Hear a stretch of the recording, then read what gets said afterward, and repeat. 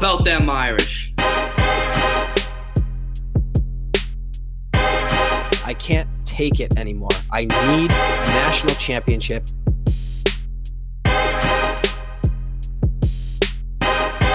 This is the Four Horsemen Podcast.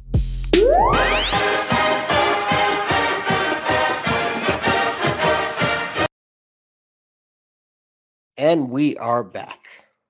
Week 9, 10, 9. Doesn't matter. Of the Four Horsemen Podcast. Your host, P Wagon, fresh off an in-person win again. Joined by Steve, who is pretty ornery today. So this should be a good one. A lot to get into, bowl rankings, the game that was, the game that will be. But before we do that, Steve, how is your mental health? It's working. You know, the gears are turning currently. So, you know, I've got that to look forward to. Yeah, I mean, everything's going pretty well so far. I can't say the same about Saturday night at 7:30 p.m. But as of right now, I'm okay. How about you, buddy? Can't complain. I'm sure we'll talk about the Syracuse experience, but it was by far one of the best college football environments I've been in. Yeah, and I don't think anyone's pissed me off this week so far. I was late to recording, so hand up. I was late because I was arguing in a Facebook comment section about John Sott. So, yeah, there you go. That's where we're at there. It's not just a bit. I truly believe John Sott is the best player ever. So I defend the wall on Facebook, on Twitter, everywhere. Fantastic. I mean, if there's anybody that we need to go to bat for special teamers, we know we have our resident guy who's ready to come out swinging at any moment. I have all the stats, and I will back it up. Just to kind of get things going, this is a little 2-minute drill here, but I wore a shirt to the Syracuse game that said, "I cheer for the punter." A lot of Notre Dame fans thought it was very funny. A lot of Syracuse fans didn't get it, but I'm not putting too much value in a man who was dressed as an orange for the game. So with that, overall, just quick game review. We'll talk about the game itself, but the tailgating environment, not up to Notre Dame standards. Better than going to the Bronson Yankee Stadium and tailgating there. Very easy to park. The buses to and from the stadium, I enjoyed them. The dome itself, they call it the Loud House, but I didn't realize how loud it was, even though it wasn't fully sold out. It was fucking loud. So that's the only thing I can say there. They truly are a loud environment. Got about like 49,000 people, I guess, in attendance, minus the student section that didn't show up. And very clean. Bathrooms were actual bathrooms at the tailgate lot, which was pretty nice. Beer, I got a beer for $4. I think they mischarged me. And I sat in a section with a bunch of Notre Dame fans, including one that follows us on Twitter. So shout out Caleb, or I called him Caleb, but his name was Colby. So shout out Colby. He was awesome. He was very knowledgeable. He was like doing a podcast while we were sitting there. So yeah, that quick review. The Wagon family is undefeated. Home, away, neutral site. Just can't beat us when we're there. How the fuck do we get you to South Bend in 4 days' time? You know, I'm asking myself the same question. I don't have any more PTO to take. You can work remote though, so you know you just got to make it work, buddy. It's remarkable that we have this streak of never seeing a Notre Dame loss. I've seen them beat Syracuse. I've seen them beat Rutgers. I've seen them beat Syracuse twice. Syracuse twice. I've seen them beat Navy. So it's not exactly top 10 teams that they're playing. Syracuse was ranked at this time, but overall, Notre Dame played well in person, and that's all I could ask for. Perfect. Well, all that's great news. Obviously, coming off the big 41-24 win this past weekend, we are gonna, just to kind of touch on everything, we're gonna recap Syracuse real quick. and then we are going to dip into the mailbag, and then we're going to close out with Clemson. Obviously coming to South Bend this upcoming Saturday. So, is there anything else that I'm missing on the agenda, or do you want to just take us right into it? No, that's it. Just fan of the week. It's my boy Colby. Want to just get that out there. Definitely the fan of the week.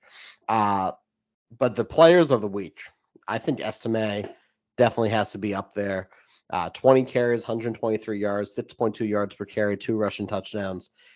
Then just the four-headed beast of Maris Leofau, Howard Cross III, Isaiah Foskey, and Jordan Bethello. They did everything. So they played very well. Even Logan Diggs, 20 carries for 85 yards and a rushing touchdown. Overall, they all played excellent. I got to see John Stott punt in person, so that was pretty cool. And even Blake Rupe, he missed that one kick. But other than that, he also did what he had to do to get the job done. Perfect. And yeah, I mean, in regards to the game, just to quickly go over some stats, obviously 41-24. Drew Pine was only 9 of 19. Just a hair over 50%, which is nice, but only 9 completions is concerning. He had 116 yards and he was averaging 6.1 yards per attempt. Not particularly a game changer here. Obviously, that's actually something that we're going to eventually get into, is the play of Pine over the last couple of weeks and what that's going to mean coming into this weekend. He did have a touchdown, did have an interception. That interception was tipped, though, correct? Yes. Yeah, so that's the second time in 2 weeks that he's thrown a tip interception. So let's talk about it right now, because I'm fired up and I do want to talk about it. You have all these fanboys online, and there's certain groups that think they're the propaganda podcast. No, that's us. These people are saying, "Oh, fire Tommy Rees. Do this, do that. Rees isn't getting them done. They're not developing the quarterback." What if the quarterback just isn't good? Like, at the end of the day, you have to sit down and ask yourself, is it you're playing with the pieces you have? Is it the coach who's not developing them, or is the quarterback just not good? Yeah, so I think Tommy, I will, till the day I die, I will die on this hill. Tommy Rees is right for Notre Dame. Tommy Rees will be a head coach somewhere someday. It's not him. Watching it in person, Pine is missing open throws. He's getting the yips for whatever reason. It's him. But let's call a spade a spade. It's him. Last year, Jack Cohn was a 5th year, which it's a little bit different. You go from a 5th year to pretty much a sophomore.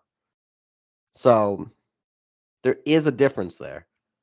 And it's not a Rees problem. It's just a quarterback problem as a whole. Yeah. Would have been real nice to have at least one more 4-star QB on the roster currently.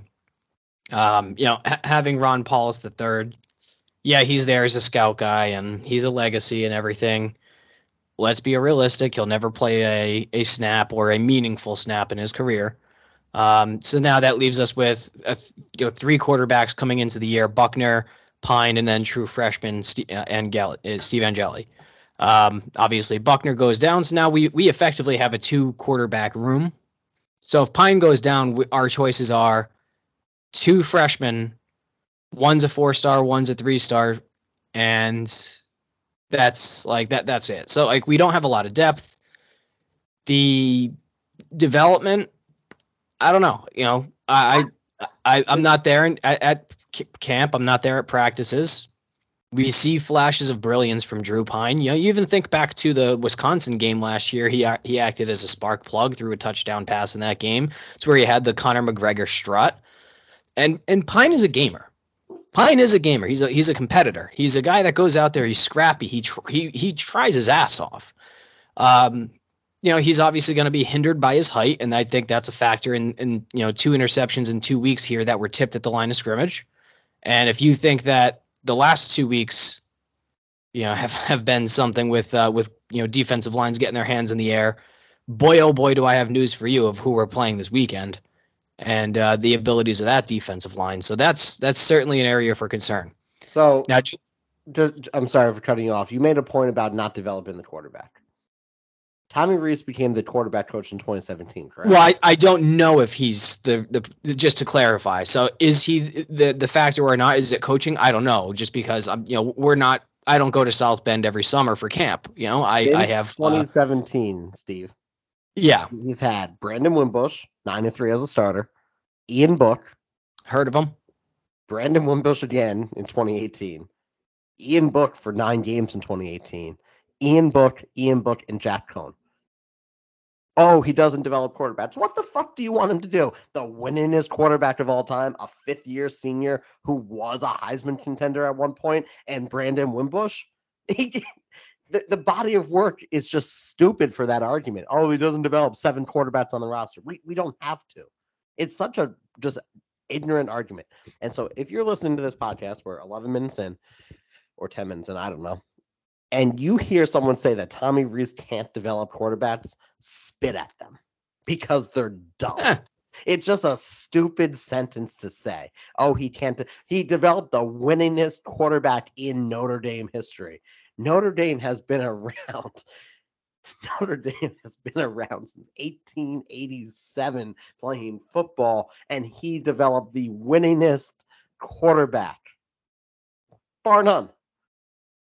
There. Yeah. That's all. No, that's and I mean we've been critical of Tommy. There's still some play calls that here and there I get a little perplexed by, but I mean I honestly think that his play calling in this game against Syracuse was as close to I would give him a solid A- in terms of a play call of that game. He went with what worked. He ran the ball 56 times, only threw the ball 19 times. You're averaging 4.4 yards. Yeah, exactly. You take what's getting you. You play to your strength, and you just you keep pounding it. You force them to stop you. So Tom he actually called a really good game. That was impressive. We were excited about to see that play out. But then we just don't know. People saying that we should fire Tommy Rees, he really does need another full year, in my opinion, just because look at the pieces that he's provided. Drew Pine, does he have a future? Could he potentially have a nasty offseason and develop really well and just be the clear-cut starter next year and throw for 3,000 yards, 30 touchdowns, and potentially work himself into the Heisman conversation? There's a world where that might possibly happen. It's like a 1% chance, but very unlikely. But yeah, I mean, he's already recruited CJ Carr, the 24 class, who is a 5-star kid that's going to come in. Tyler Buckner is still a very high 4-star, borderline 5-star kid who's just injured. He's a true sophomore who's injured. So he's going to come back next year as a true junior. Another year to mentally take in the speed of the game and to take in the playbook and be able to see different coverages and blitz packages and everything. The offensive line was horrendous to start the year. They've been so much better. Incredible. Joe Alt is actually the best fucking tackle in college football. And he's a true sophomore. And he was a 3-star guy. This team can develop. The offense has been getting better week after week. Pine is inconsistent. He stares down number 87. And because of that, he becomes predictable. So what we need to see in this game, if we're going to see a modicum of success in the passing game, one, it has to be just straight up confidence from Pine. They have to do something to get this kid to believe that he can make the plays, because he seemingly has no confidence at all. And two, you just have to set him up for success. Move a pocket. Get some trickery, some sort of counter. If it's like a reverse, a wide receiver reverse or double reverse to Braden Lenzy, you need to be moving parts all over the field in order to just give Pine momentum. Because if he can connect on 15 passes by halftime, there's a very high likelihood we would win this game. So I don't know. There's a lot of moving parts to it. I also did bring up on the Twitter account that Steve Angeli should be potentially considered to come in as a spark plug. Before we even get to that debate or that conversation, just wanted to see if you had any closing thoughts on Pine. So we're supporting Tommy. We're firm in that at the moment. So we're not going to talk Reese anymore, but just in regards to Drew and the passing game and what we can do to help him. What are your thoughts? I mean, they did last year. Cone started when Cone had the yips. They brought in Buckner. Nothing's different. Why not do that? When a pitcher is struggling in baseball, you bring in a new one. So I'm for it. Let Steve throw the ball. We've been Angeli supporters since day one. Whatever it takes to win. Tom, if you need me to, I got 3 years of eligibility left. I don't play a year of college ball. I can hand the ball off if you really need me to. Like, I will play quarterback for the Irish if that will make us win. Yeah, and to be clear, it's not like I have any sort of like delusions of grandeur that Steve Angeli is going to come off, come into this game as a true freshman against a top 5 opponent with an incredible defensive line, and all of a sudden come in and throw for like 450 yards and 5 touchdowns and just blow them out of the water. I'm not saying that. DJ Ukulele did that to us 2 years ago. So like, why also not? True. Also true. A bit of a discrepancy in terms of their talent coming out of high school, but again, you just never know, because if you would have told me after that game 2 years ago that DJ would have had the year that he had last year, I would have laughed in your face. So things just change. You want to talk about the ability to develop a quarterback? Look at DJU. He's had his issues, and he's been getting better, and this offense has been getting better for Clemson, but the entire point that was to be made is, if you let's say hypothetically, first 4 drives of the game, 3 and out, 3 and out, 3 and out, 3 and out.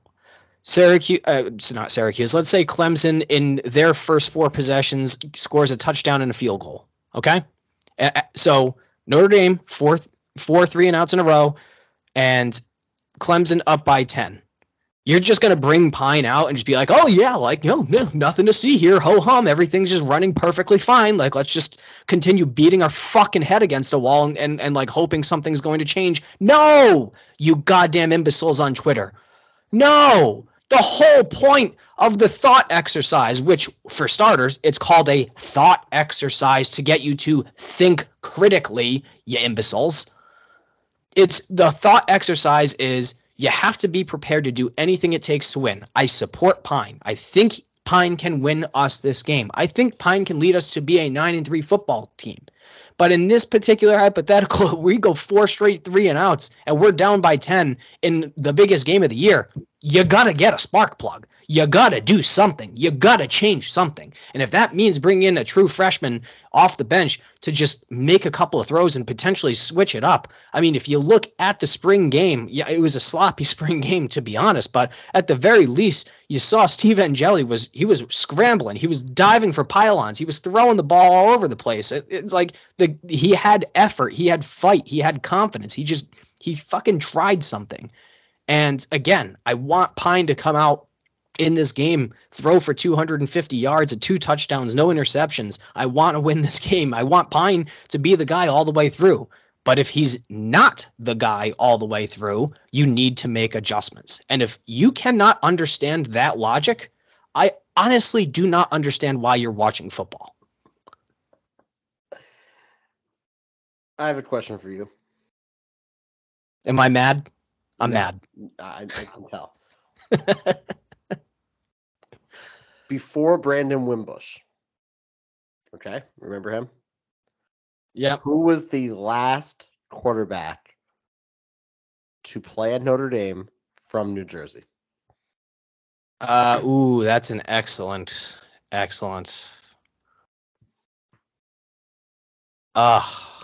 You totally stumped me by taking Wimbush out of the equation, so I'll let you give me the answer. You should know this. Matt Lawrence Lavecchio, Franklin Lakes, New Jersey, attended Bergen Catholic High School in Oradell, New Jersey. Matt Lavecchio. Matt Lavecchio, you say, oh, that's interesting. What's so interesting about him, P-Wagon? But let me tell you something. Matt LaVecchio would have won a Heisman Trophy if he stayed at Notre Dame. Steve Angeli. He's a freshman. Similar size to good old Matt. He also went to Bergen Catholic. Bergen Catholic breeds dudes. Steve Angeli, Matt LaVecchio. That's all I'm going to say. Not the greatest indictment in the world for a guy that ultimately flamed out after 6 games, but he left because Tyrone Willingham didn't name him the starter in 2002, and then he transferred to Indiana University. And what did he do at Indiana University, you asked? Oh, good question, Steve. He threw for 1,700 yards in 2003 and 1,900 yards in 2004. He had, let me do a quick math here, 16 interceptions and that doesn't sound too great. We're doing a solid experiment kind of right here. He threw for almost 5,000 yards in his career, with the majority of them coming at Indiana. That's all I'm saying. Matt LaVecchio could have been a dude at Notre Dame. Steve Angeli will be a dude at Notre Dame. Facts. I definitely agree that Angeli has a future. Whether he's going to be at ND for the entirety of his career or not. He's going to go to Indiana and win a Heisman, and I'm going to jump off a bridge. he is incredibly talented. He's really good. So, but yeah, I mean, the entire point of the exercise is, as I tweeted out, you just, at the very least, just compete in this game. Scare Clemson. Put the rest of the college football world on notice that this 5-3 football team that, you lost. If I see one more person, we lost to Stanford and we lost to, you don't think that we get that? You don't think that we were there and understand that we had 2 bad losses? Yeah, we were there. The offense came out flat in 2 games.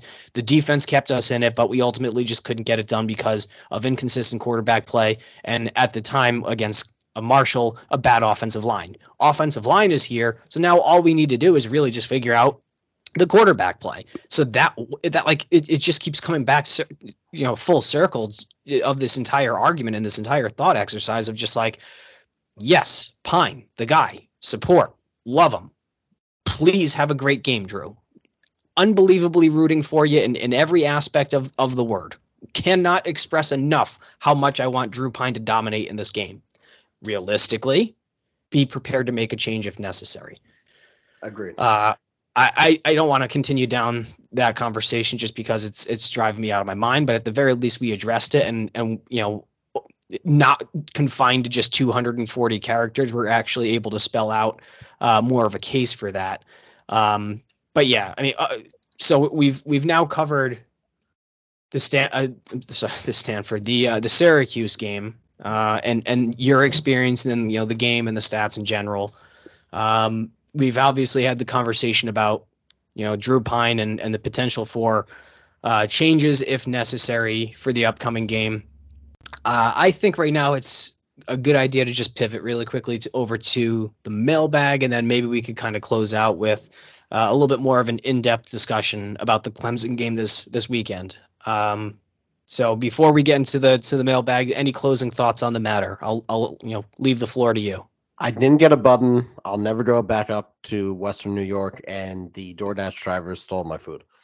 So overall Which rating, is the equivalent to assault. I mean, yeah, we got chicken and waffles at 11:30 at night, and they stole it. So here we go, mailbag. On to the mailbag. I actually had it opened recently too, but then I X'd out of it like an asshole. All right, here we go. How shitty is it knowing that Notre Dame Stadium needs to be loud and aggressive and crazy on Saturday night, and also knowing that it won't be because of the down in front crowd? I don't care. I'm going to be watching from home. I think the student section will bring it. Loud is loud. I don't have an answer for that.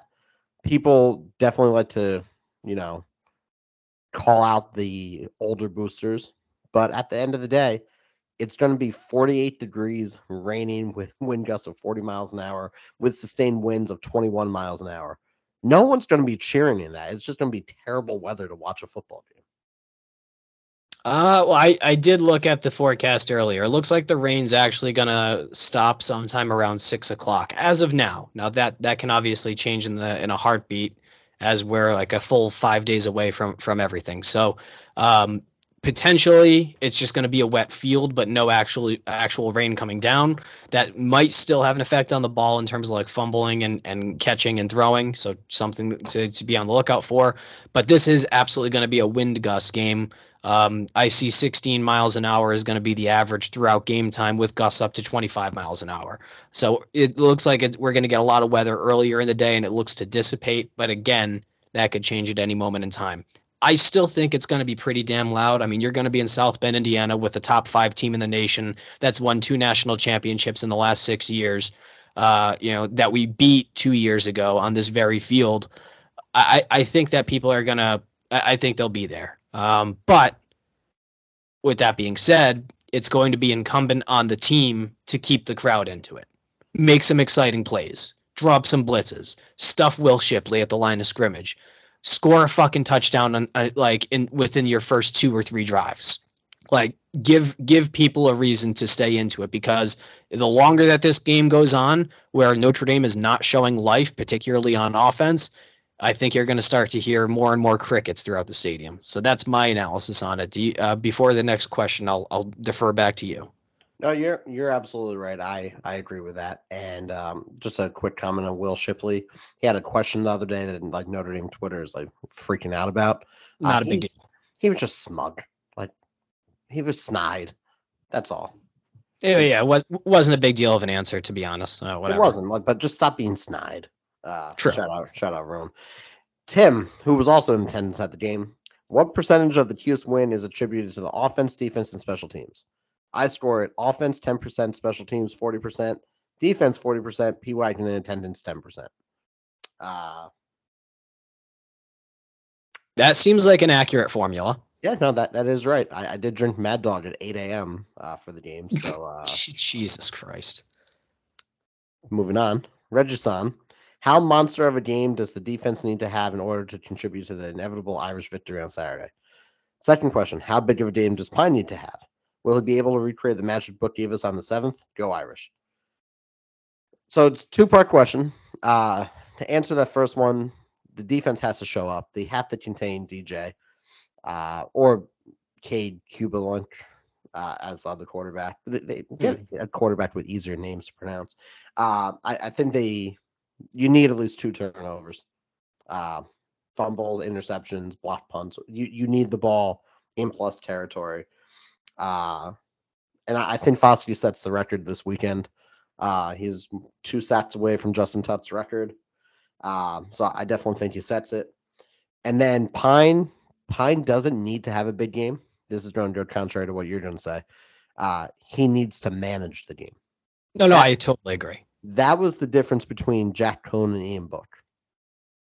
Jack Cohn was a game manager, a very good game manager. Ian Book found a way to win. And for this game, give the ball to the 3-headed beast, throw the ball to Mayer, manage the game, control the clock, score as many points as you need to. But if we can run down their throat and throw occasionally, we'll be just fine. So I think Pine just has to be a game manager.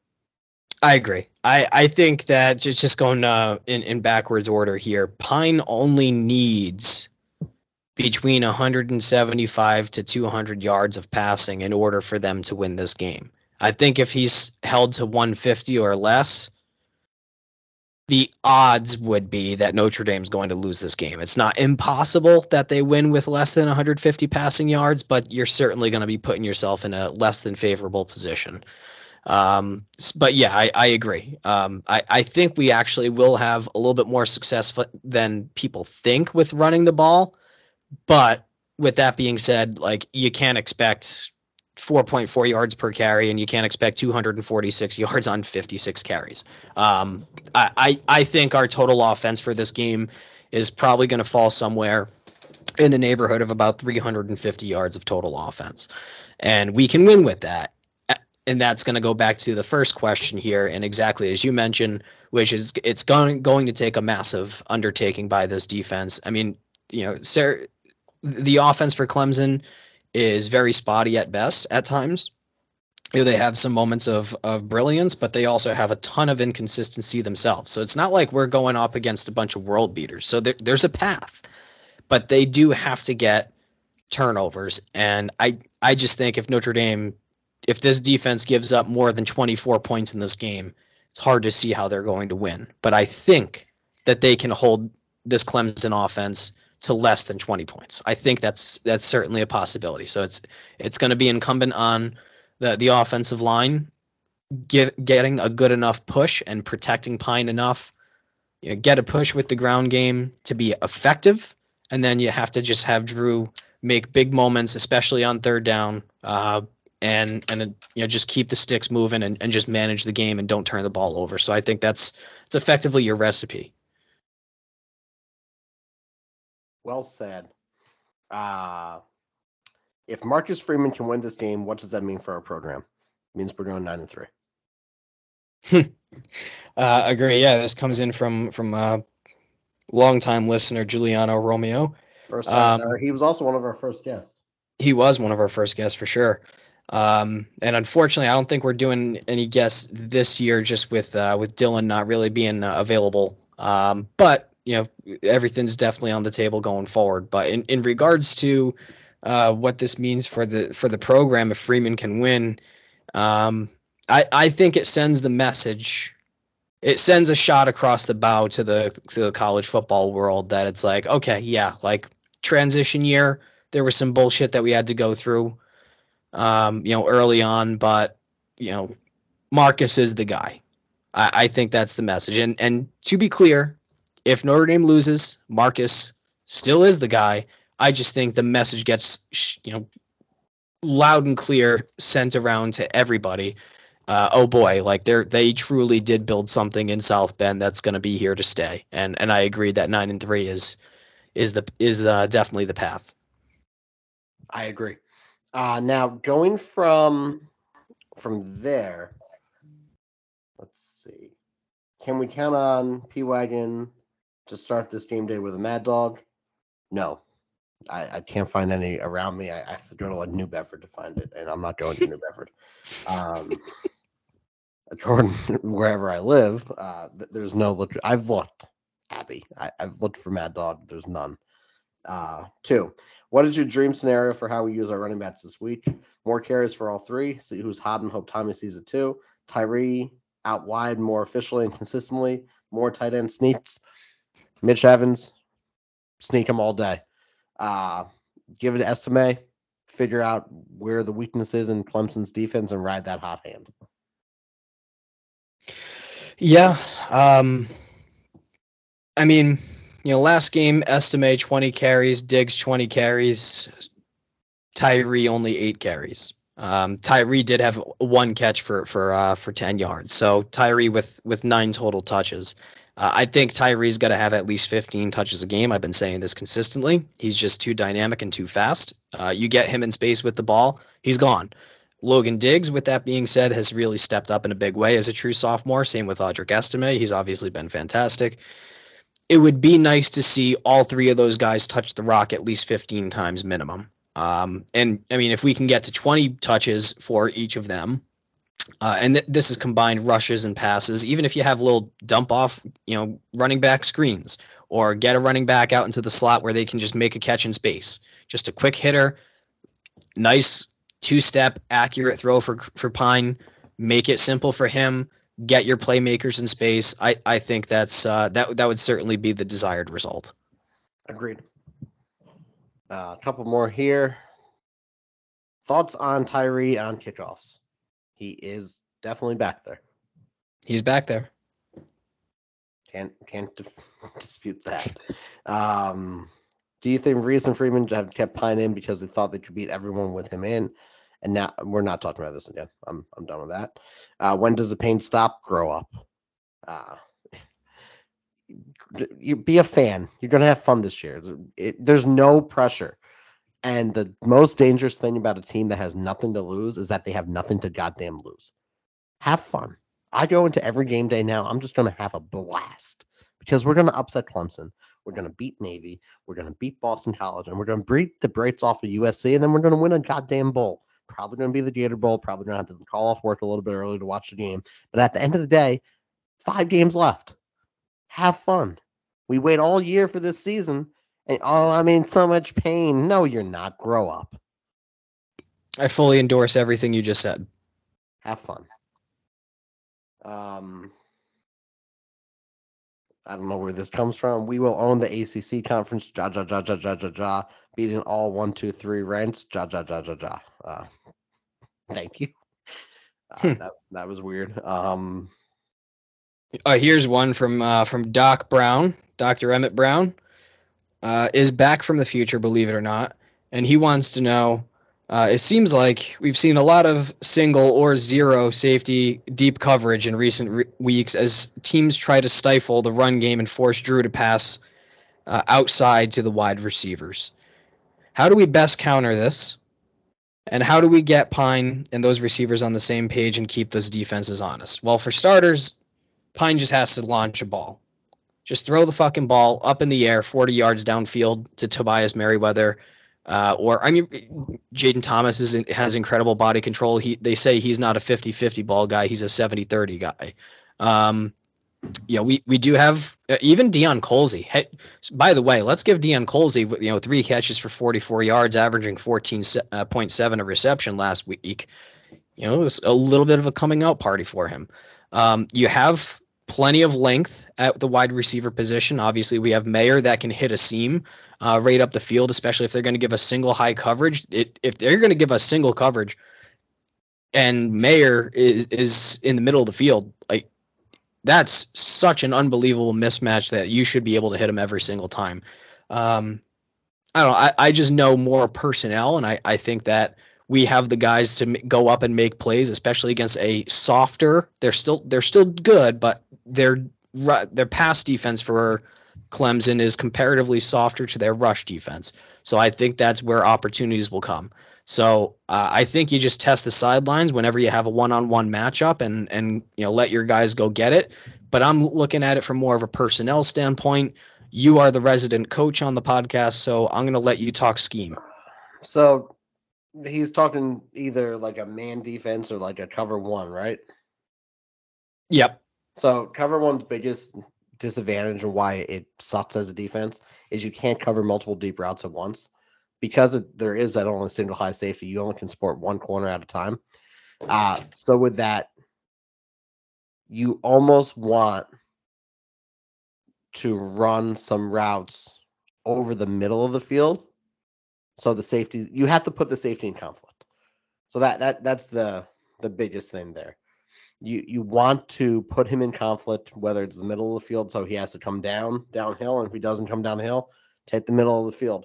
Or you want to spread them out, find the shitty corner, and throw at him with a single high safety.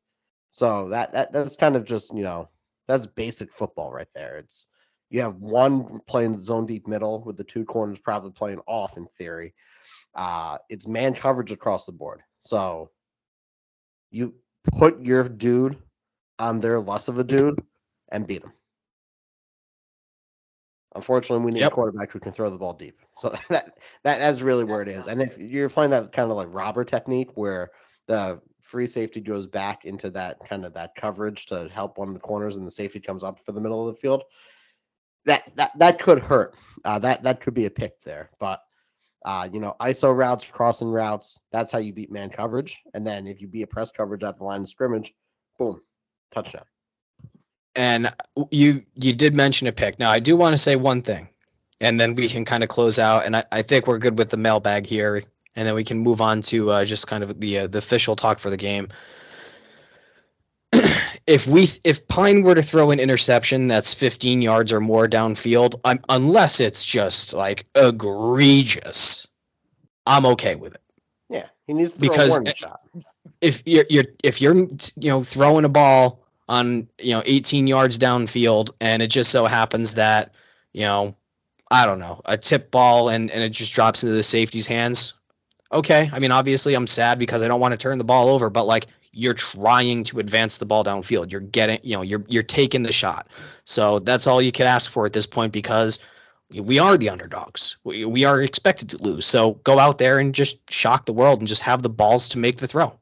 So when I was coaching, we played against a kid, not Drew Prime's brother, who was one of the best quarterbacks I've ever seen play football, but another player with an equally strong arm. He went on to play at an Ivy League. I don't know which one.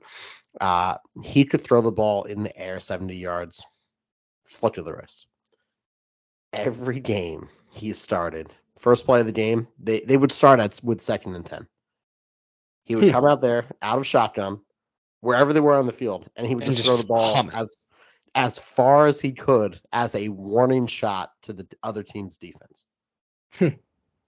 So we knew how far he could throw it, and it scared us shitless. Like he didn't even throw that much in the game, but he just said, "Hey, if I need to throw the ball this far, I will."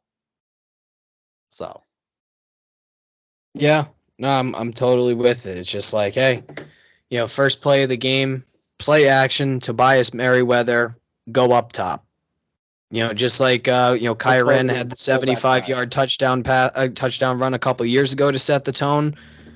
Just give Toby a chance, give Colsey a chance, Thomas, anybody. Just get the ball downfield and show that you're not effing around, and back those guys out of the box so that way you can get that push with the running game and control the trenches. Agreed. So now we're on to Clemson. Mailbag is shut.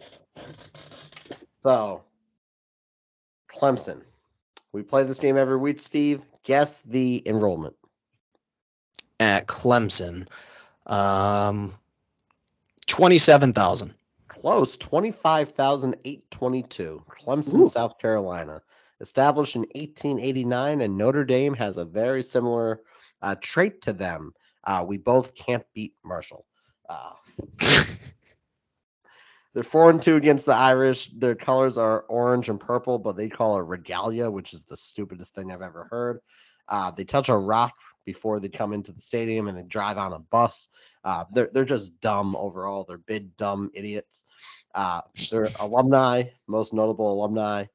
The founder of Hooters, the lead guitarist for Creed, who didn't graduate, a defense contractor who was convicted in 2007 on 2 counts of conspiracy, Strom Thurmond, the longest-serving U.S. senator, and then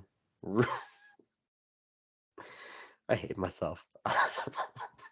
I really do. Rudolph Anderson Jr. He was the only person killed by enemy fire during the Cuban Missile Crisis. So. What? How do you even pull that out of your ass? I'm a history major with a lot of time on my hands. That's incredible. They also do have one more notable alumni. Very fond of massages. Anyway, Rudolph Anderson Jr., just so you all know, during the Cuban Missile Crisis, he was flying a Lockheed U-2 over Cuba. He was shot down by one of 2 Soviet-supplied planes. It was a surface-air missile. Very sad. He did lose his life. He was awarded the First Air Force Cross, as well as a Distinguished Service Medal, a Purple Heart, and the Cheney Award. He was inducted into the Air Force Reserve Officer Training Corps Distinguished Alumni. We aren't going to make fun of that, but I just pulling that out of my ass to find someone who did that. Rest in peace, Rudolph Anderson. You are a hero, even if you did go to Clemson. Agreed. So, anyway, we're playing Dabo or William Swinney, whatever you want to call him. His name is William for the fans at home. Last time Notre Dame played him, we don't talk about the ACC championship game because that didn't exist. Notre Dame beat them at home in probably the game, best game of the year, I would say. Best game of my lifetime, ? Yeah. We know what we're up against. They're pretty good. They're ranked in the polls. But overall, it's a game that Notre Dame can win. Very easy way to see that how we can lose, but even better, how we can win. Clemson is good. They're not great. They're 48th in total offense, 66th in yards per play, 41st in rushing, and 52nd in yards per catch. Will Shipley's very good, 739 yards, 10 rushing touchdowns, 19 receptions. Their defensive line, 7th in rushing defense, 25th in yards per play allowed. Their secondary prevents plays, but they're not great. They're 39th in passer rating, 12th in plays of 30-plus yards, 2nd in plays of 40-plus yards, 1st in plays of 50-plus yards. So if, we're throwing 29 yards and under, we'll be just fine there. They are 5th in the AP poll right now, 11th in S&P Plus. That is my quick overview of Clemson that you all wait for every week. Steve, what do you think about this game? Two notable stats. They are only giving up 1.5 yards less per game on average than Notre Dame. And then their defense is allowing 20 points per game. So they are not an entirely shut down team. And also worth noting, a lot of the time in a lot of these games, they are basically the way to beat them is obviously by passing, but a lot of the times teams just completely abandon the run totally because they're playing catch up more often than not. Now, with that being said, I mean, the Syracuse, they're coming off a bye week, which is obviously not going to work to our advantage, but maybe a rest versus rust debate might, hopefully there's a little bit of rust.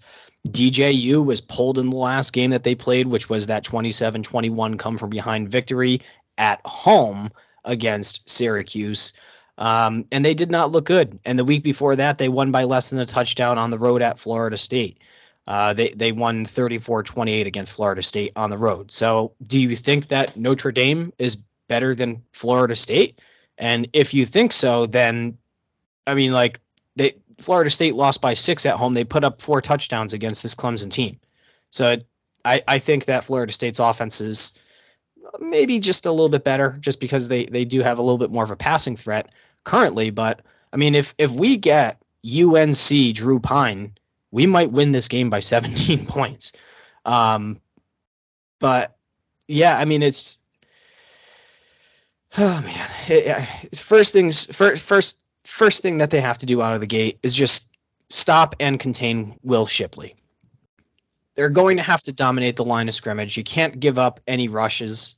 You have to force them to throw the ball because you just have to be dependent on DJU being a incomplete quarterback at this point and ultimately just not being up to the task. You got to just hope that, our defensive backs are incredible. We have a good defensive line that can apply pressure, and you got to hope for those interceptions. So, but it's all going to start with stopping Will Shipley.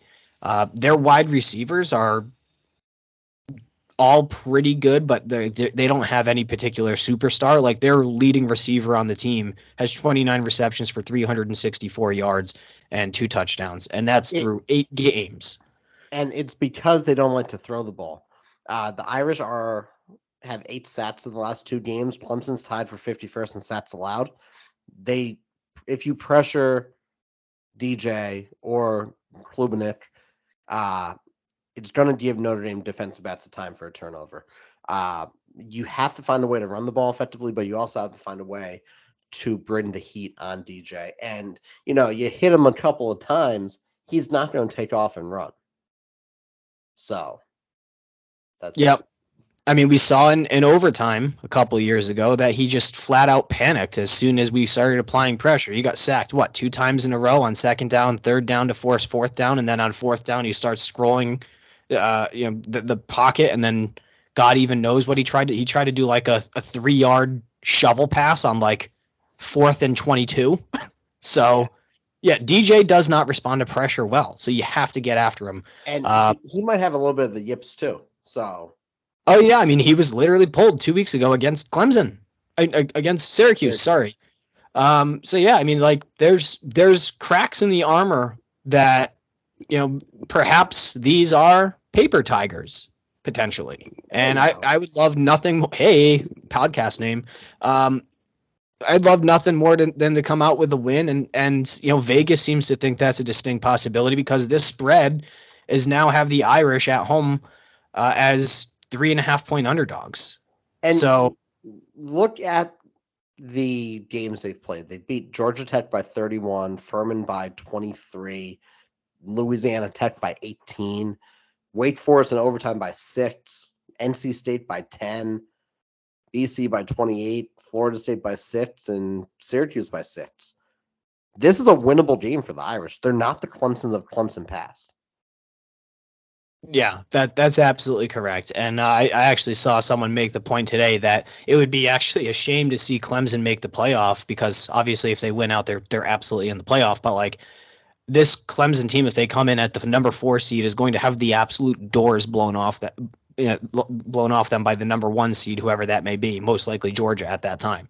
So yeah, it's our opportunity to pounce of the remaining games that we have left. This is, in my opinion, definitely the toughest task that you have. I think USC is going to be a little bit more manageable just when it comes to a pure matchup standpoint. But, this game is there for the taking. So, Tommy, you got to spread this ball among your running backs. You got to make sure that Tyree's got to get his catches and try to get that boy in the space, because, man, he can fly.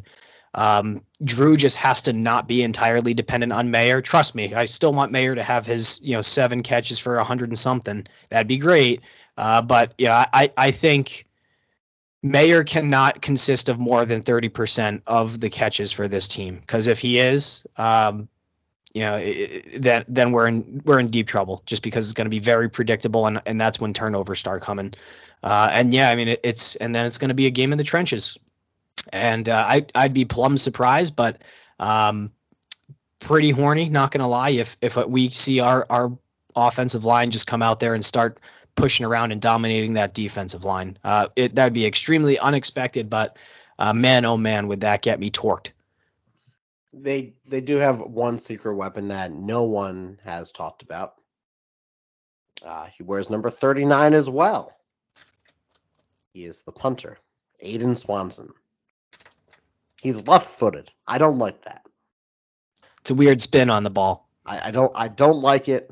It makes me uncomfortable. That's all. It's a left-footed punter this year. He's averaging, let me see here. For Syracuse, he had 2 punts, both exceeded 50 yards. He's pretty good. He's a left-footed punter. It's just weird. I don't like that he's left-footed. Come for the Notre Dame, stay for the punter analysis. That's it. So, I mean, that's pretty much. I don't think it's going to be wise to make any sort of predictions. I mean, I personally am going to be in Newport, Rhode Island for my 9th and final wedding of the year this upcoming Saturday night. But weeks ago, I already secured with the groom a TV streaming this game on NBC and/or Peacock at 7:30 p.m. This upcoming Saturday. So that's going to be my experience. I'm going to be a nervous wreck. I think that we could pull this off. I kind of gave my wish list of what I would like to see happen, because if that happens, I think we end up coming out victorious in this game. Pretty much all the words that I've had to say have been said. So go Irish on my end. But if there's any closing thoughts, the floor is entirely yours, Mr. Wagon. I would like to end with a song by Roseanne Cash, 1990, off the album Interiors. It's called Dance with the Tiger. Are you going to actually play it, or are you going to just sing it? I will read the words. I will not play it because we almost got shut down once. That was my fault. Roseanne, Miss Cash, should I say, has a song called Dance with the Tiger. And she says, in every woman and man lies the seed of fear, of just how alone are all who live here. Denying the fear is the name of the game in our podcast. To stare the fear is going insane. Forgiving the fear is one up on Cain, is to dance with the tiger and laugh at the rain. We're going to dance with these fucking Tigers on Saturday, and we're going to laugh at the goddamn rain. And the Irish are coming out with a victory, 43-30. Go Irish, beat Tigers.